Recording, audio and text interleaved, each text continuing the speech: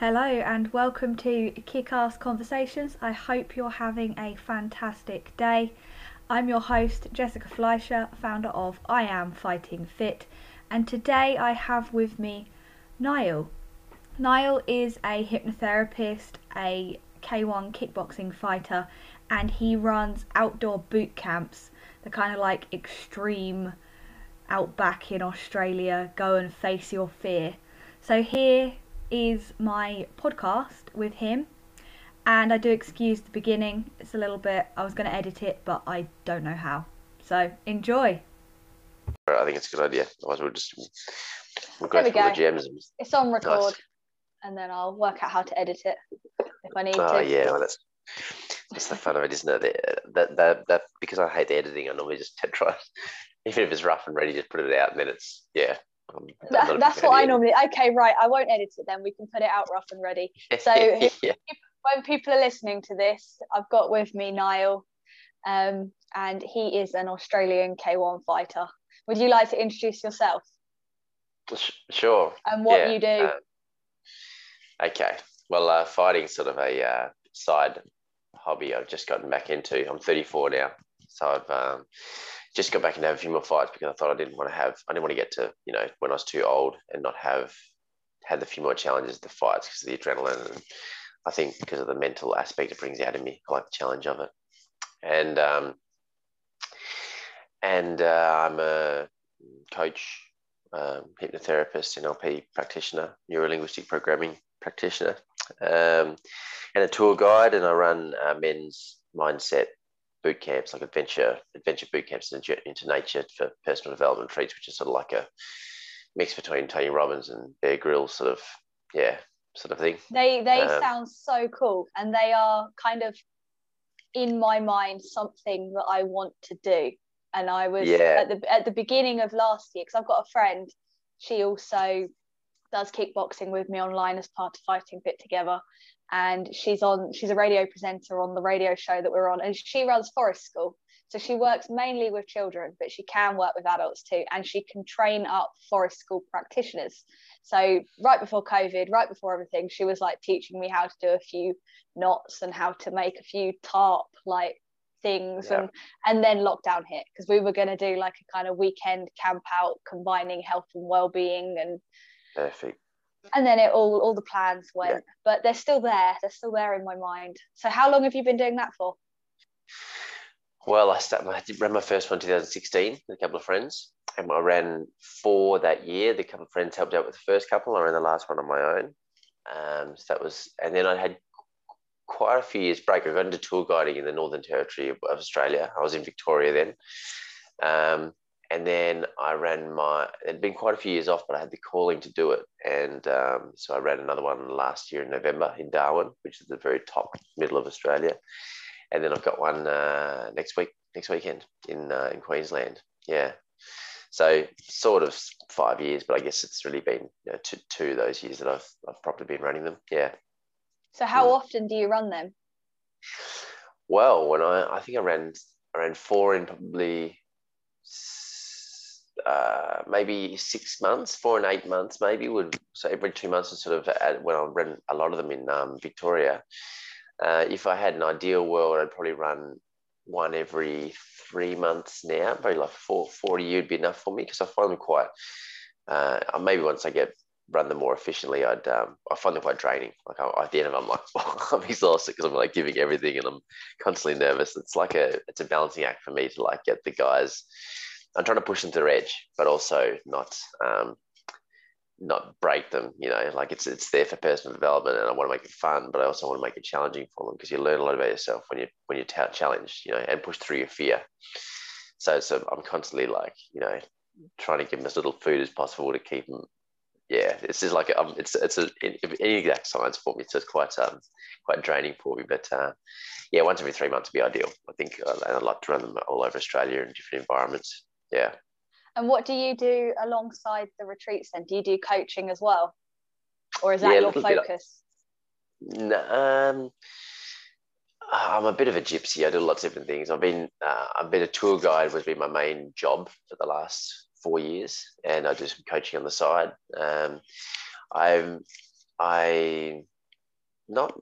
I like coaching, but I don't do it full time. It's just again find it quite draining, and I just don't like sitting in the room all the time one-on-one doing one-on-one stuff. I do it all by Zoom nowadays. Basically, pretty much don't do any physical clients, but yeah, I like to have a pretty diverse life. So I've been tour guiding has been my main job, which is taking tours, working for another company in the Northern Territory, like around Ayers Rock, Uluru, Ayers Rock, the big rock in the middle of Australia, and up into some national parks in Kakadu, which is the top end, like tropical Australia.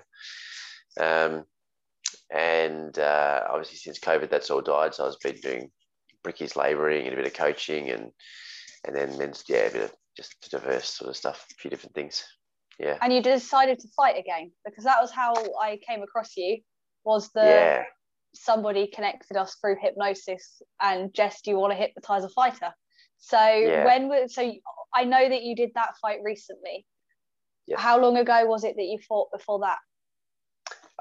Well, okay. So I had my first I had a amateur boxing fights when I was, I think, 16 to 18. I just had 3 fights then, and I was never a tough guy. Like, I was never in fights or anything at school, but I just got into the sport sort of randomly, and I was a really small kid, so it was the first sport I sort of did well in, because it didn't matter your size, because you fought people the same size, so I had a few boxing fights when I was 16 and 18, and then I had a lot of years off until I was about 24, because I'd lost the last 2 fights boxing. And I was really mad at myself, because I'd especially the last fight, I could have won it, and I didn't. I went out there not to lose rather than to win. And I was quite upset at myself. So about 6 years later, I think about 24, I was traveling with some mates. I did like a wicked round the world traveling trip. I've been to Africa, then went to Europe, and then I decided to go to Thailand on the way home. And I decided while I was in Europe, I'm going to go train for a fight, and have a fight in Thailand. I've done a little bit of kickboxing since then, but no fighting. And that was when I had an amateur fight there, sort of like an inter-club fight in Thailand at Tiger Muay Thai, and then had a pro fight there against an English guy, and that got me. That was my first feeling of being like in flow state or in the zone in that fight, because especially before the fight, like because I had my mindset, I was so angry at myself for not giving everything in that other fight, in the boxing fight, that I trained really hard for 6 weeks. I was training 3 sessions a day, and I was doing a 5 3-minute round fight, and I was just so fit. I was just crazy fit, and in my mind, I was training the whole time like, you will not, I don't care if you lose a fight, but you will not leave the ring. You'll either leave the ring victorious, or you'll be unconscious, or there's nothing left. Like, I would not leave the ring with anything left if I won the fight, So that was such motivation for me. So every day I'd go do my run in the morning, and I don't want to go for a run this morning, but I'm like, well, in a few weeks' time, you'll be in the ring, and if you're not fit enough, you'll say, did I really train as hard as I could have? So I learned a lot about fitness and mindset and stuff, and that when it came to the fight, I was at backstage, and I was, I remember just feeling like I could fight a heavyweight, like no one could knock me out. I'll step in the ring with anyone. I just remember feeling like no one could knock me out. It was just like that feeling of just really being in the zone and really, really focused and chilled. I didn't care about the crowd. I wasn't nervous. I didn't care what people thought about me. Didn't care how I looked. Nothing. I was just like, so that feeling of being in the zone was that was my first real taste of proper fighting and being in the flow state. Would you say it's because of the training? Because when you described that, there aren't very many people that I've ever described something that I've experienced, in that I'd had quite a few losses, and then I even got a win, but it wasn't like this win that I thought a win would be. It didn't feel like I had performed at my best. So what I did in the and I got the title fight on short notice. So it was 3.5 weeks, and I'd just eaten a load of macaroni and cheese, and I was like to my coach, do you think I can be ready? And he was like, yes, Jess. Anyone else, probably not, but you, I know what you'll do. So I didn't eat pudding. It's too late about the pasta. I'd eaten that. And then I got up, I went for a run, and I did it. So what you were saying about the training, I did 2 miles, like as hard and fast as I possibly could running, then 5 rounds on the bag as hard as I possibly could before every training session, like every day. And I was like nearly crying, and I was like at the breaking point of the training, but I knew, and that being in the flow, that state, I was just confident. I was like, whether she beats me or not, she was better than me on her record. And I was like, but I'm here to win. I'm here to give everything. And it was just easy. It was just like, it all like just went in slow motion. It all just happened. There was no way I was losing that fight. But yeah. It's I'm pretty fascinated by.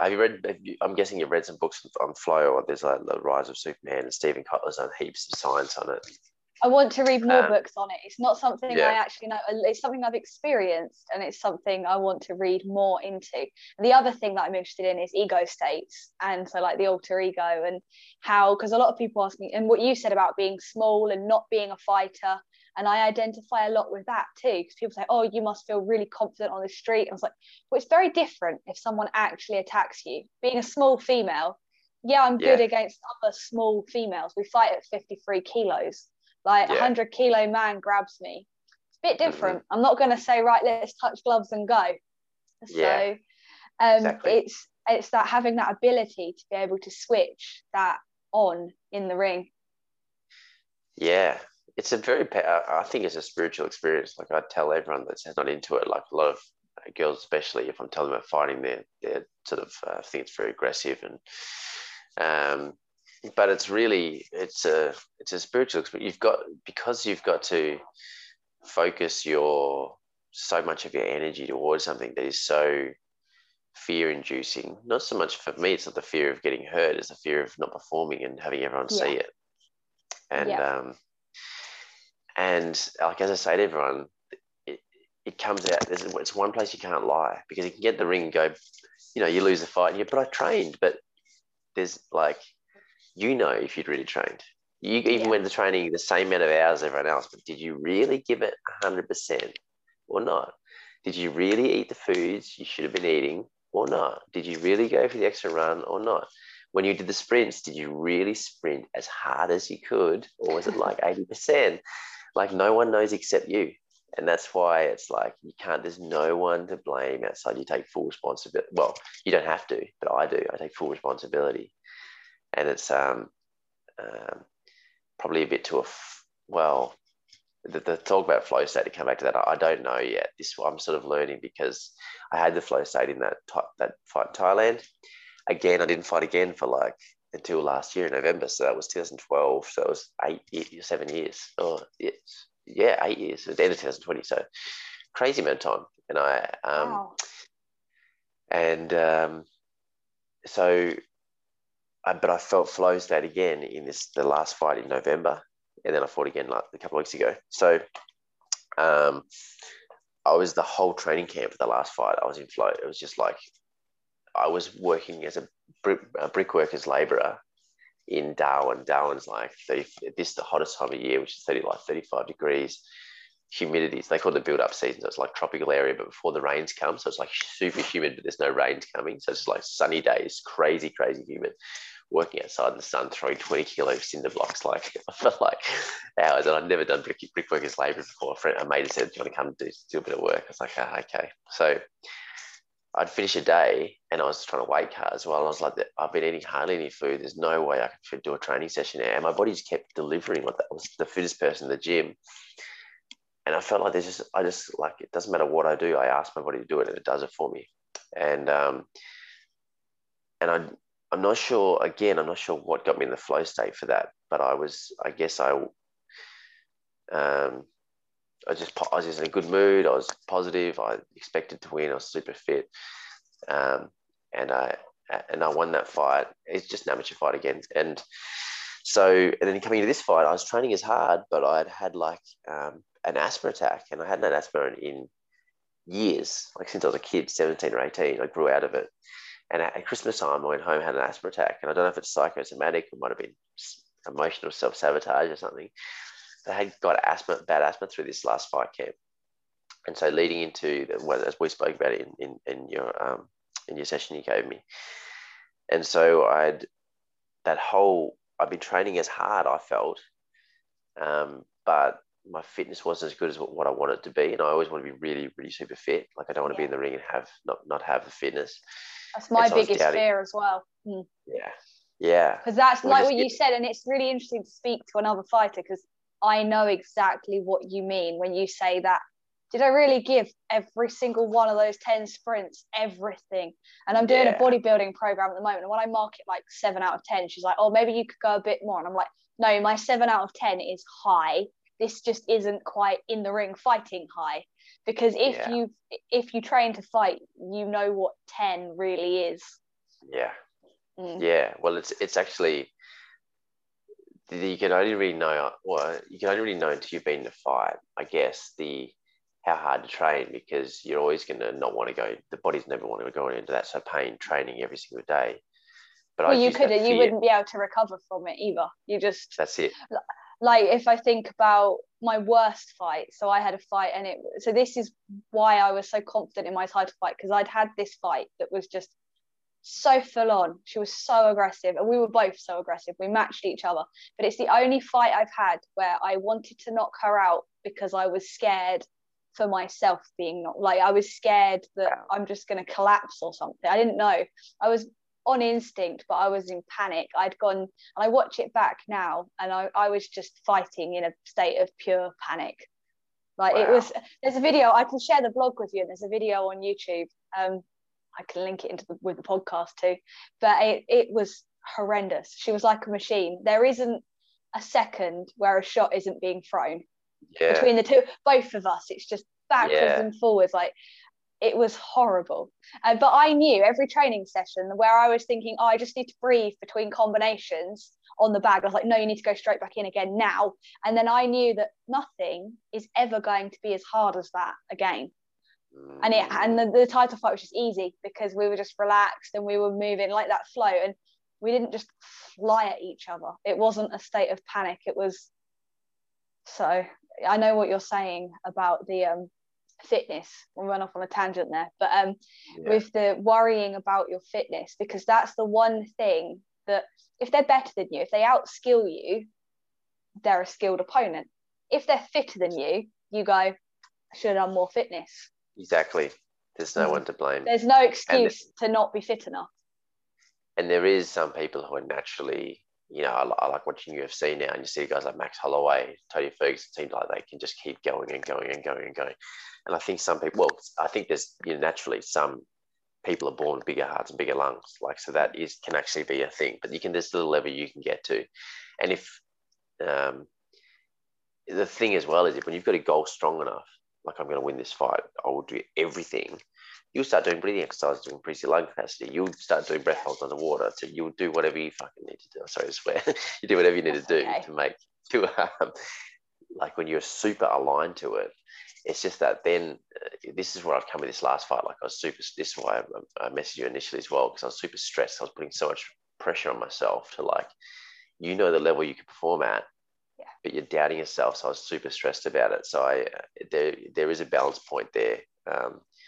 I think, and talking about the flow state, they say that Stephen Kotler's done huge amounts of research. He says 14%. How the hell he gets a number like that? I think he gets that number from working with people who get into financial flow state, like do finances where they can get tangible numbers. Anyway, so he says, I think between 5 and, he says 14% is the sweet spot, but 5 and 15% is like outside your comfort zone is where you'll reach the flow state. So you won't be able to reach flow inside your comfort zone. You've already been there. You've got to be testing yourself outside it. But if you go too far, then you're in stress. And that's what I feel like but you create your own, you're creating your own. Anyway, there's a lot to it, but it's, and just while I'm thinking about it, while I'm remembering it, something that I remember doing in that Thailand fight was I'd go home, I was writing down my workouts, what I was doing, my energy levels, my sleep, what time I went to bed, all that sort of stuff, and just to see where my fitness was at. But I remember going home every night and I'd imagine the worst case scenario of who the opponent's going to be, because you never know who your opponent's going to be over there. Same as like now in amateur fights, really. So I would just go back and I'd imagine like big, scary looking dude, really tall and long, because that was what I found hardest to spar against. So I'd imagine How the worst tall are case, you? I'm like 172 maybe centimeters. And what weight do you fight at? 67. Okay. Yeah. So I think I'm quite tall for the height, but nothing crazy. So I mean, but this last fight, I was actually imagining my scariest fight was going to be small and really quick and moving and quite aggressive. So I just imagined going in my mind and try and imagine the worst case scenario. And if I can handle that in my mind, I'm like, okay, if he's going to be real tall and he's got really long teeps, whatever, what am I going to do to get around that? And then I'd try and do my best to make it the worst in your mind. And then once you get the ring, it can't be any worse than the worst case scenario in your mind that you've already played it and won it out and thought through the scenarios. So I think that was probably a big part of the being in the flow state too. So I think there's just a lot of it's I guess it just comes from practice of what it is that gets me there. Yeah, it could be that. Yeah, and that's interesting that you've created your what are they, weeks or weekends with the men, where you push them. So you're trying to find that. So you've got experience of, we've both got experience of fighting. Most people aren't going to fight, and that's absolutely fine, because performance doesn't have to be fight performance. It can be anything. Right. It can be anything in life, in business, in relationships. And so you've created this way to help people push themselves out of their own comfort zone in that sweet spot, so they can experience similar states of flow, similar benefits, without having to actually fight. That's what it sounds like to me anyway. Yeah, it is. It's really the boot camps I run are more like it's if I had to describe it as one thing I'm trying to get for the guys, it's emotional freedom. It's freedom, personal freedom. In particular, I'm trying to find blocks in their life, be it with their relationships, money, career, purpose, wherever they feel like they know what they want, but they're not going after it, or they don't know what they want and they're lost, but there's sort of something in their body's holding them back. And the fight, I've just found, like, even this last, the last month leading up to that fight was very stressful because of the pressure I was putting myself, but it just taught me, like, it teaches you so much about yourself. That's the thing that I love about the fighting. It's just that I don't know where else you can, because I've done like other scary sports, like I've done bull riding and stuff, which are pretty, in the moment, it's a very short, intense, huge adrenaline rush. And the fear, there's actual fear of death there, but the risk is much higher. But it's not something where fighting is worse because you've got a long lead up to it. You've got to actually train for it.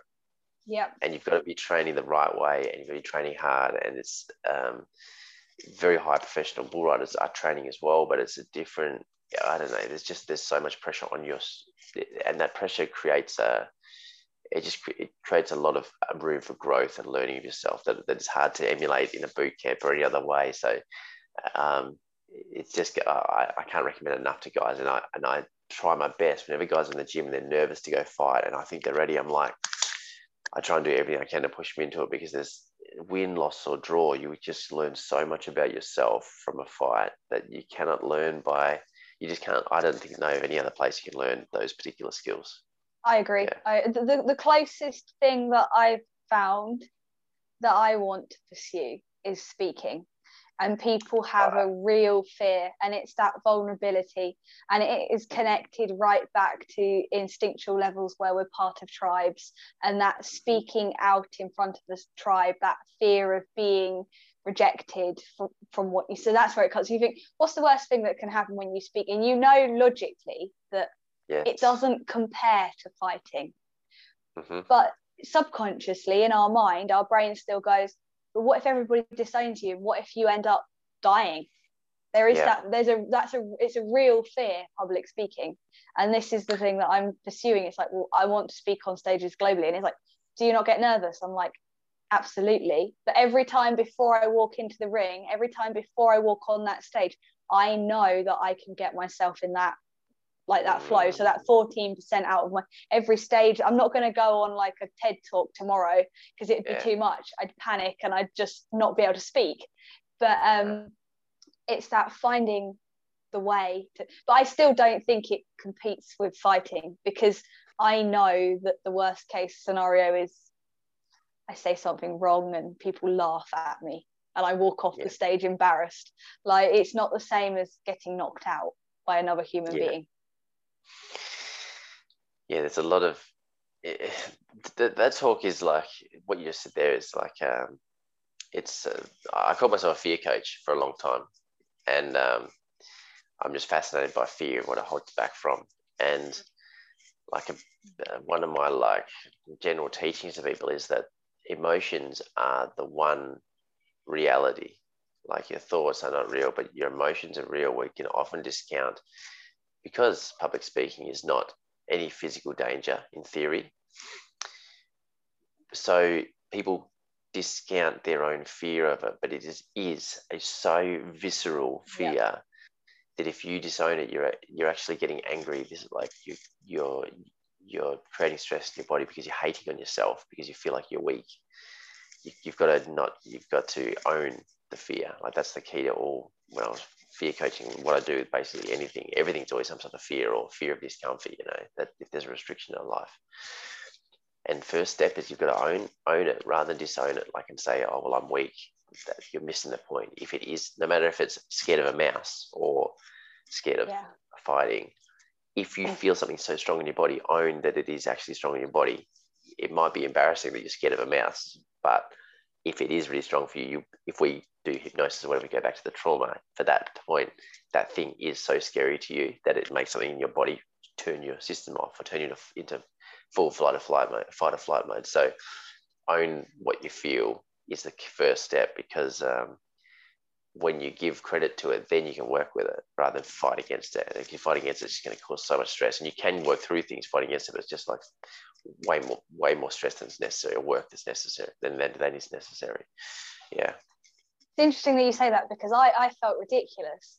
I was terrified of the dark. So I live in the country and there's no light down there at all. And like, my house, it backs into a field, into a wood. And I walk it all the time in the daylight. And I know logically that it's no more dangerous at night than it is in the day. If I'm willing to go out on my own in the day, I'm willing to go out on my own at night. But I would walk away and I would start to feel it in my heart. And then I would start to my breathing, and I just couldn't do it. I'd get to the point where but my brain would be going, why are you scared? Why are you scared? This is ridiculous. You're pathetic. Like, all of this negative language. And then I'd have to just like basically run home terrified in this mess. Then I had hypnotherapy for it. And now I can walk in the dark absolutely fine. Just shows how incredible it is, because I had such a response to it. Something that I had no need to be scared of, but it was a real reaction. So I've experienced it in that sense too. Yeah, I'm fascinated by where things come from, and if it's, I've gone to past lives and things with regressions, and where these seemingly like not dangerous fears come from. And it's fascinating when you get to the So how did you get into hypnotherapy? That's when we first started recording. Oh, yeah. And then we went, and then we've discussed fighting. So how did you get into the hypnotherapy? Oh yeah. Well after that Muay Thai fight in Thailand, I came back to Australia, and it was my feeling of being in the flow state. I was just super pumped about the fight. And then was getting back into bull ride. I came back to Australia, I think, and I was listening to some CDs. I bought audio programs of like this guy called Gary LaFew, who's an American guy, a bull rider, who would run a few world championships and mindset CDs. And he talked about hypnosis in some of his CDs, and a book called Psycho-Cybernetics, if you've ever heard about it. Yes, I have. That's on like my, you must read this, because lots of people who I respect recommend it. Yeah, he raves about it. Like he was a world champ. It's a good story. His story. So anyway, but I'll save that for another time. But so it was sort of in my unconscious. And then I moved into a house, and a girl said, I did a hypnosis course last weekend, and it was like $75 because I'm one of those savings pages. Yeah. And I was like, cool. So I booked in for the next one, which is a few months later, and went and did the weekend course, and it was a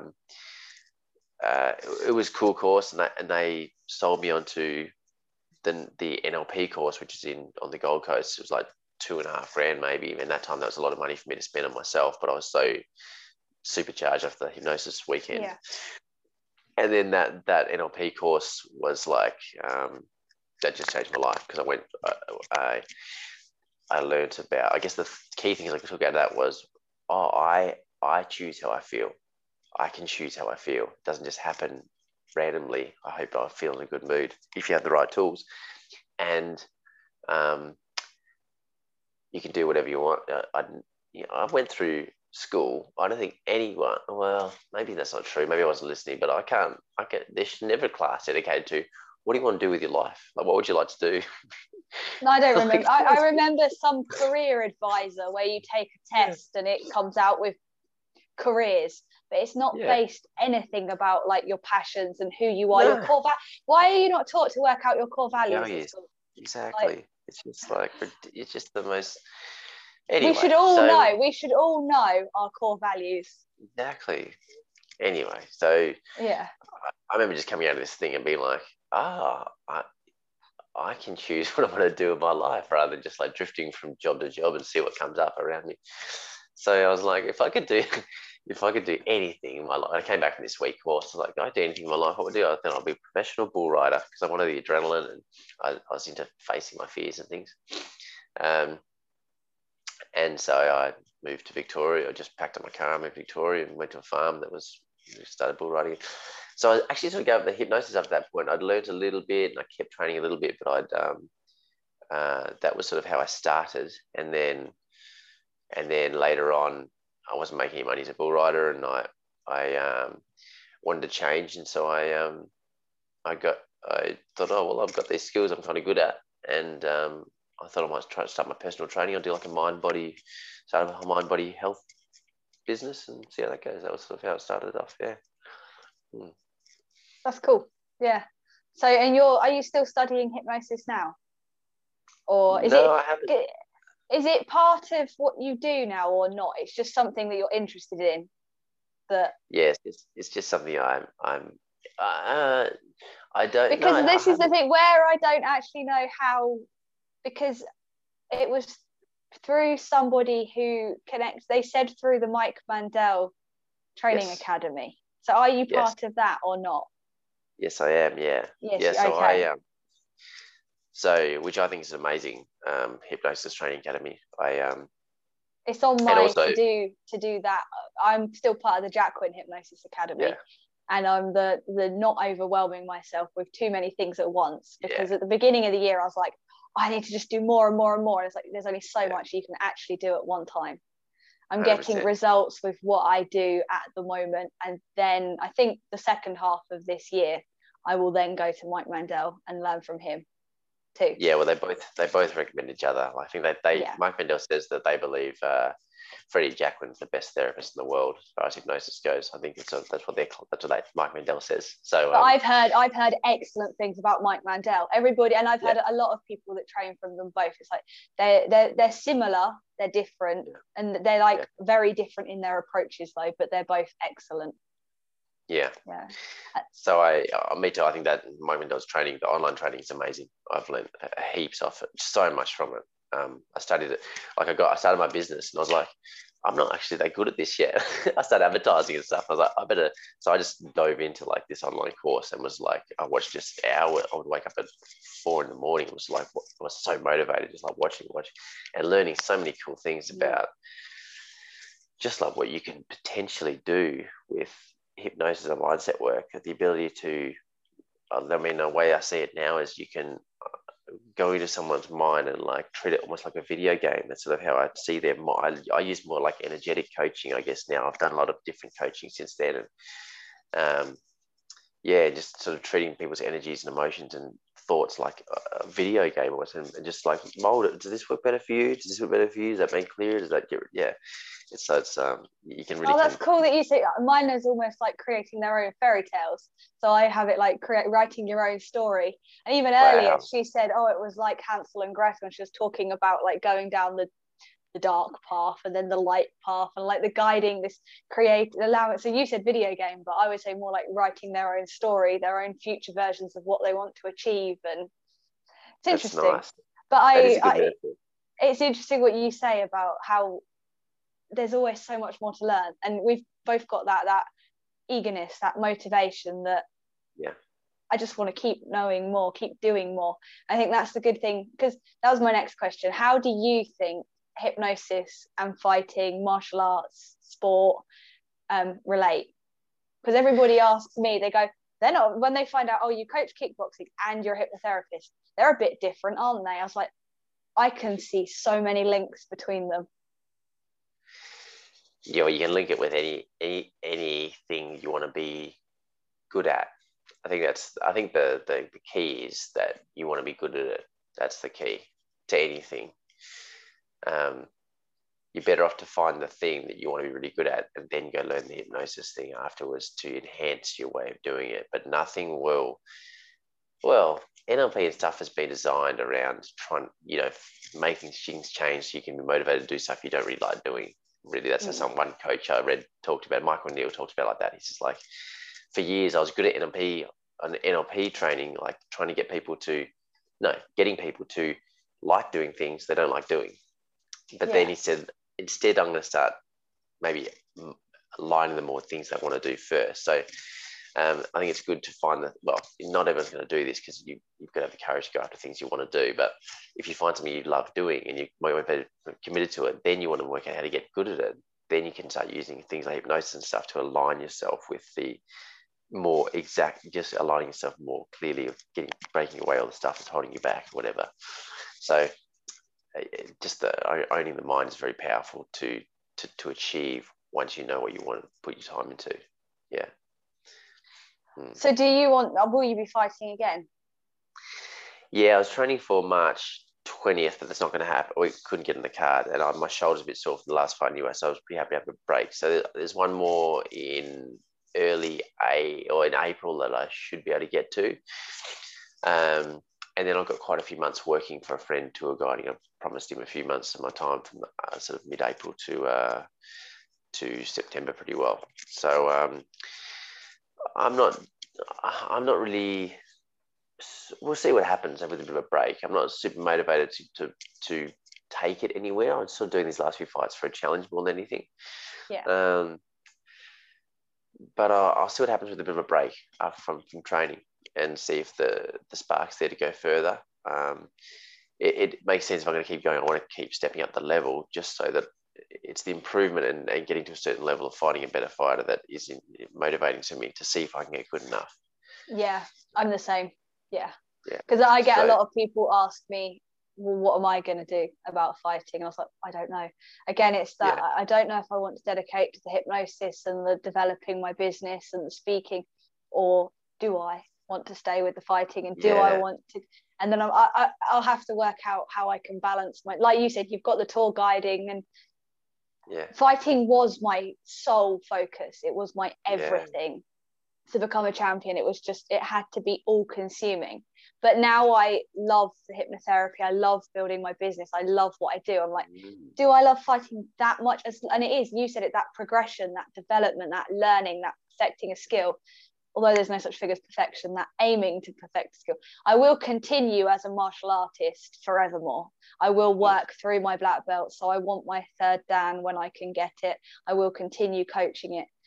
Less sure about the fighting, because it's like, do I need to prove my worth in the ring or not? I'm like, I've done it, but I do think in my gut I know that I probably will fight again, because nothing compares to it. There's definitely. So because that's the other thing, it's like once we get older, we can't go back to it. So what do you see your life looking like without fighting?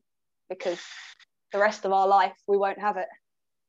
Yeah, it's a good question. I'm at like a funny time in my life. Like I feel like I've come through a lot of my getting to fighting and bull riding and stuff was all ego based. Like it was me trying to prove myself as a man, and trying to be tough, which I thought was a massive. Well, is a good quality to have, but it was something that I thought was manliness. But mine was very much, I have to be tough. I have to prove I'm independent. I have to prove I'm tough. So even though it's a masculine trait, I was and this is where like the releasing the trauma, the hypnotherapy, and I'm like, well, will I fight? I was like, I honestly think I'll only fight better now. I'm not doing it from a state of fear, from a state of ego.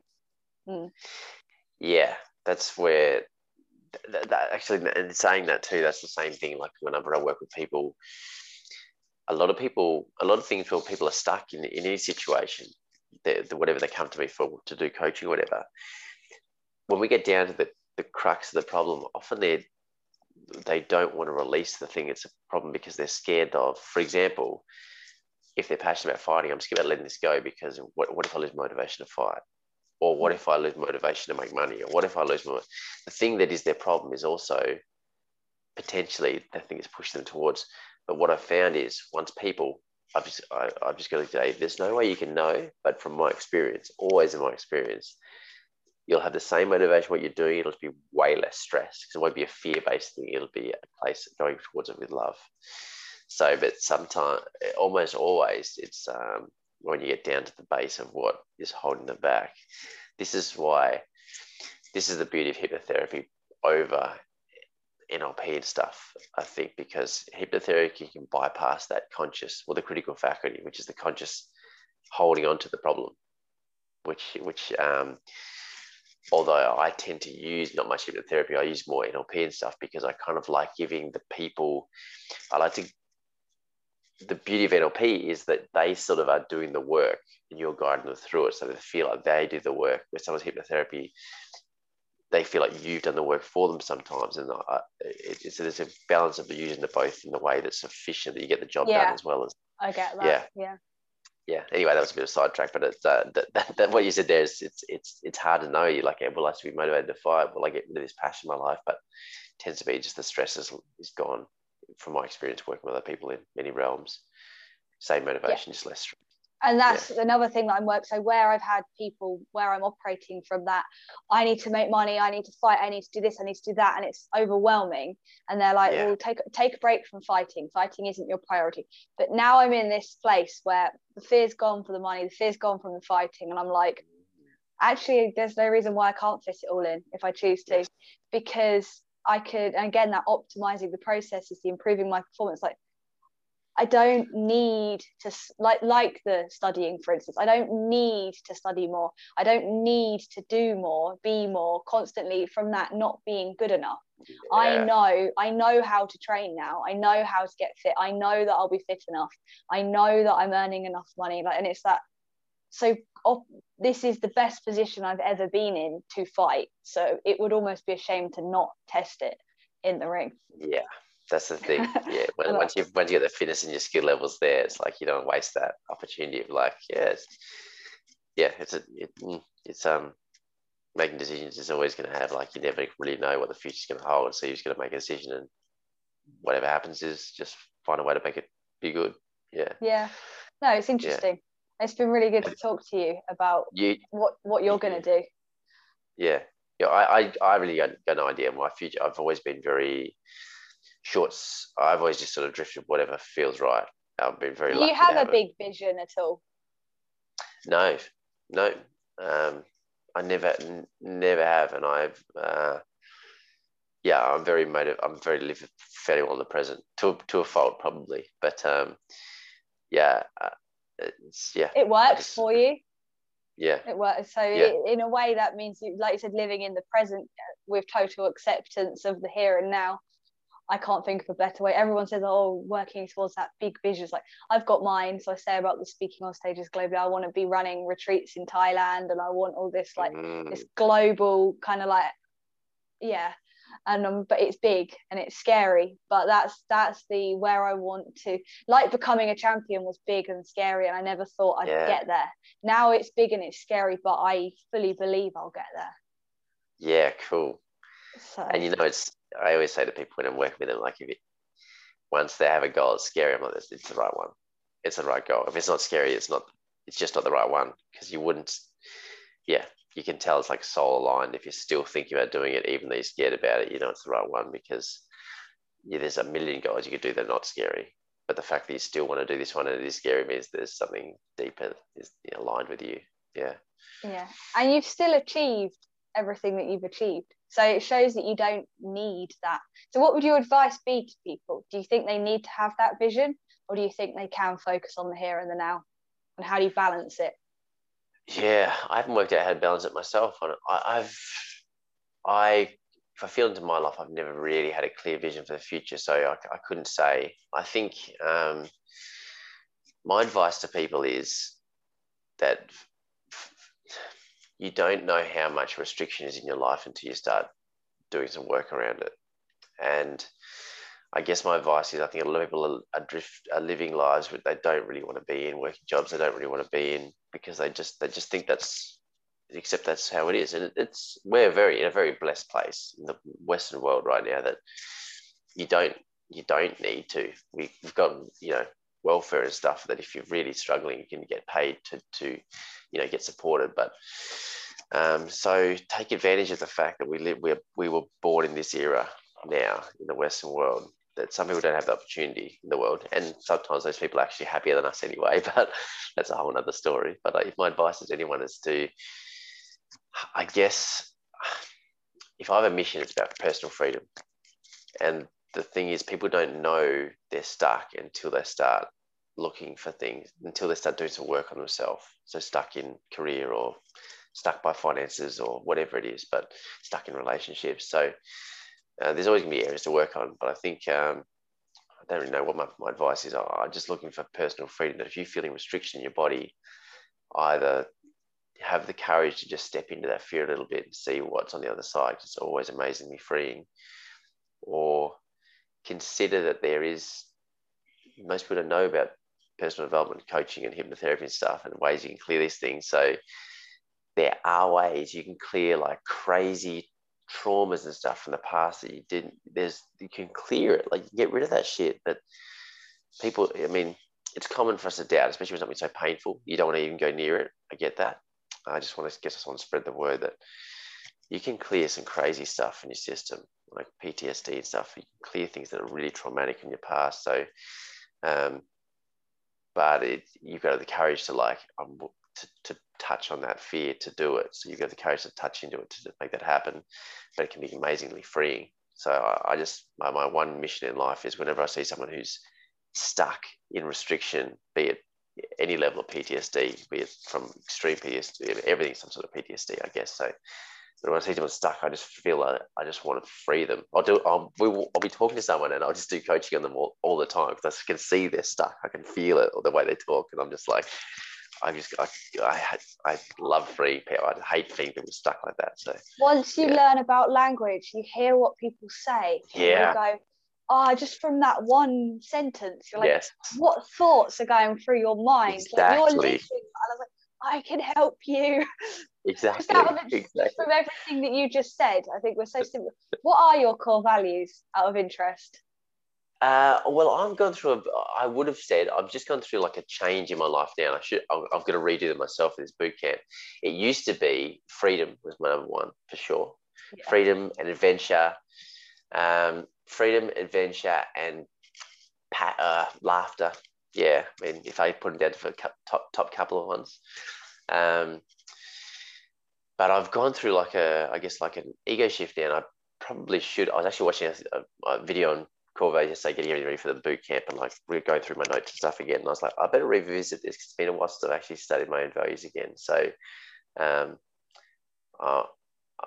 there's a guy called David Data. He's a mainly men's coach, but he talks about like tantric philosophy for the modern world, and he says like there's layers, almost like onion layers you go through in life as a man, or the masculine. And normally it's like, for men, is like money and sex, sort of power bases on the outside of the onion layer. And as you work through one, your karma will have different onion layers. Every person's karma is different.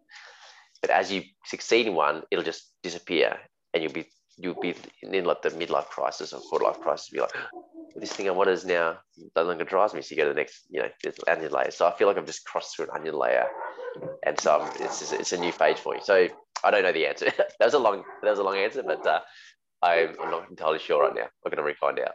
Yeah. Yeah, I like that, because from what you were saying, a lot of what you say is very similar to mine are honesty, courage, and freedom.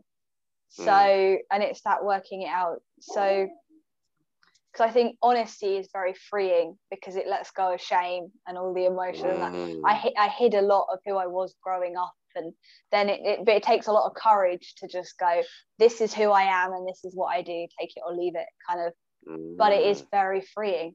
And then what you said about like the laughter, the adventure. So this is where I was thinking, like I was like, also I'm very curious. I like learning. I like fun and play. And so there's an element of making it more fun too, wrapped up into that. And I'm very much a people person. So I'm sort of exploring the kind of like community, respect, those kind of elements too. So I think they're my core values. But I love and I also find it really interesting that you work with men specifically too, because there's so many, like where I like the circles, I mean there's so many female things, and everyone goes oh female only kickboxing, why do you do that, what about the men? And I was like, more people should do male things, more people. It's like, I'm not the right person to go, men, I'm working with you. They'd just look at me and think, what? But although I am increasingly working with men actually, but men need support. Like there's such a big female only thing. There isn't enough out there for men. Yeah, well, it's actually becoming bigger than what you think, because there's like a men's movement, I guess, like the masculine movement. But there's most personal development is a feminine. Personal development is generally a feminine. There's a masculine personal development is like get better, get more money. Well, exactly. The masculine personal development is like be good enough and just get there, like army style. Actually, I was a Muay Thai coach, a famous Australian Muay Thai coach. I went to his gym one time, and he's like, he's just talking to the coach. I went there one session, and he's like, look, you're at a level of these guys, you should be able to do this move. If you can't do it yet, get better. And I was like, oh, I've never had a dude just say that to me before. It's like, just get better. That's like masculine way. Feminine's like, let's work on the beliefs and nurture you a bit. There's a balance of working the two out perfectly. But there's a lot of feminine energy in personal development, and so my goal is to get guys who are like the tradesmen and stuff into personal development, because most of them are like, oh, that's hippie bullshit, But I like to, there's no way you're going to free yourself until you can look into this stuff. So I'm trying to open it up to those guys. Very interesting what you said about the layers and the men, and so this is where I've been looking into it. So like the money, the power, the sex, all of the big things that hold people back. And I've experienced this myself and I didn't realize it was a problem until I did a hypnosis. I had really low libido, and I had no sex drive, and I had no energy, and our relationship was like struggling because of it. And through hypnosis, it's transformed my sex life, because it's made whatever it shifted, I don't know. It was so subconscious, I don't know what it's done. And I'm like, it took me a few weeks to realize what had happened. And I was like, it was that hypnosis session. It was a group hypnosis about improving your health. And I was like, wow. Because and I was on a podcast last week with somebody who specializes in like sensuality and sexual. She's very, very feminine with her approach. But it was interesting to talk to her, because she said quite a lot of athletes get that, and it's that out of balance with that pushing for performance, that, like you said, that do better, be better, that causes a performance anxiety, it causes exhaustion, it throws the health out. But nobody's talking about it. No, well, it's funny you mentioned that, because just as I've decreased training, because I realized I wasn't going to get a fight in March, it's like my sex drive has increased the last few days. I was like, it must be because I've stopped training so hard. And you expect when you're at your peak physical fitness, your sex drive would be really high. And one wasn't super low, but I realized it's increased since I stopped training. It's like, my body's probably more healthy now. It's actually probably, and how it's on a natural level, you're training that hard 6 days a week, So anyway, this is an area that I'm most interested in at the moment, because I disregarded it, and people do disregard it as an area of health. So I say I promote wholehearted health, and I'm like, that includes sexual health, very much so. It's physical, mental, emotional, spiritual, financial, environmental, however you want to define health. But why is sexual health not being spoken about as much? Again, it's increasing constantly with the personal development movement, but it's interesting. I think I haven't done much study on it, but in most men's health guys are saying like testosterone is probably the key factor in men's health for mind, body, everything. If their T levels are low, you'll probably find going through depression or anxiety, and it could be mind and the body work together. So your mind can make the testosterone levels low, and the testosterone can make your mind low. So, but that's a good indicator for men.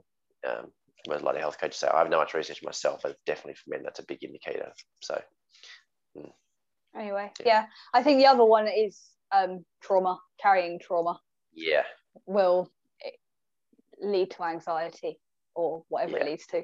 But again, I haven't done all the research. But anyway, I'll finish up with that. Let's finish up. We've gone from fighting to hypnotherapy to sex. Yeah, it's been a good, very good chat. But it's been really good. Thank you. Is there anything you'd like people to do, follow you or anything? Would you like, or give me? Well, you can follow me. You can look up Extreme Stillness. That's my boot camp, my men's boot camp page.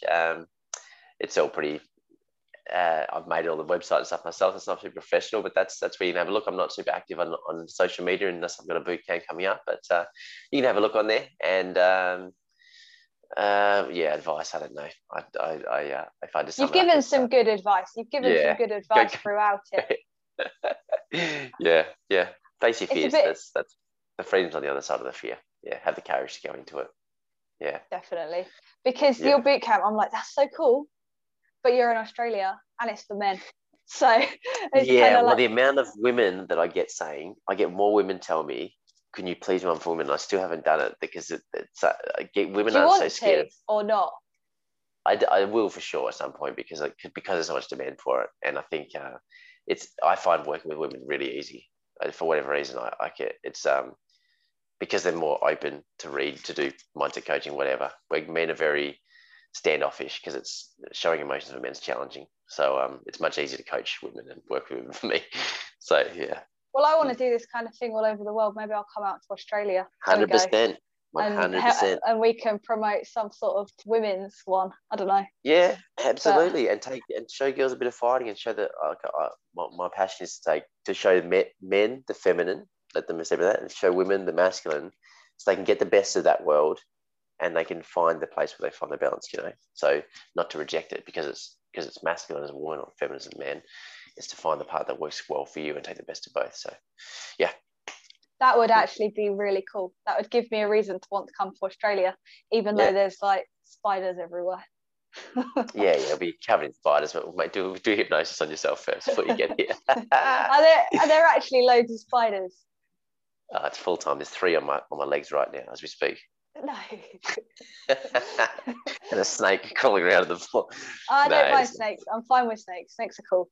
I just don't want the deadly spiders. I'm not even that scared of spiders. It's just that what if they're really poisonous? It's a logical fear. Yeah, it is. It is actually a logical fear, so it's a good thing. In this country, our stupid little spiders that people go, spider. I'm like, it's tiny and it does nothing. Like, I'll get it out the window. There we go. Leave the spider alone. It's not doing anything. But just don't go to Sydney. There's like funnel. Anyway, the answer is no. There's hardly any spiders. I've never seen a funnel loop spider, which is the one you're talking about. There's only one that kills you, and they are disgusting and ugly and big and scary. But I've never seen one, so I imagine they don't exist. Yeah, I wouldn't worry about it. On that note, I'm going to stop recording this. So thank you. Thank you. Thanks so much.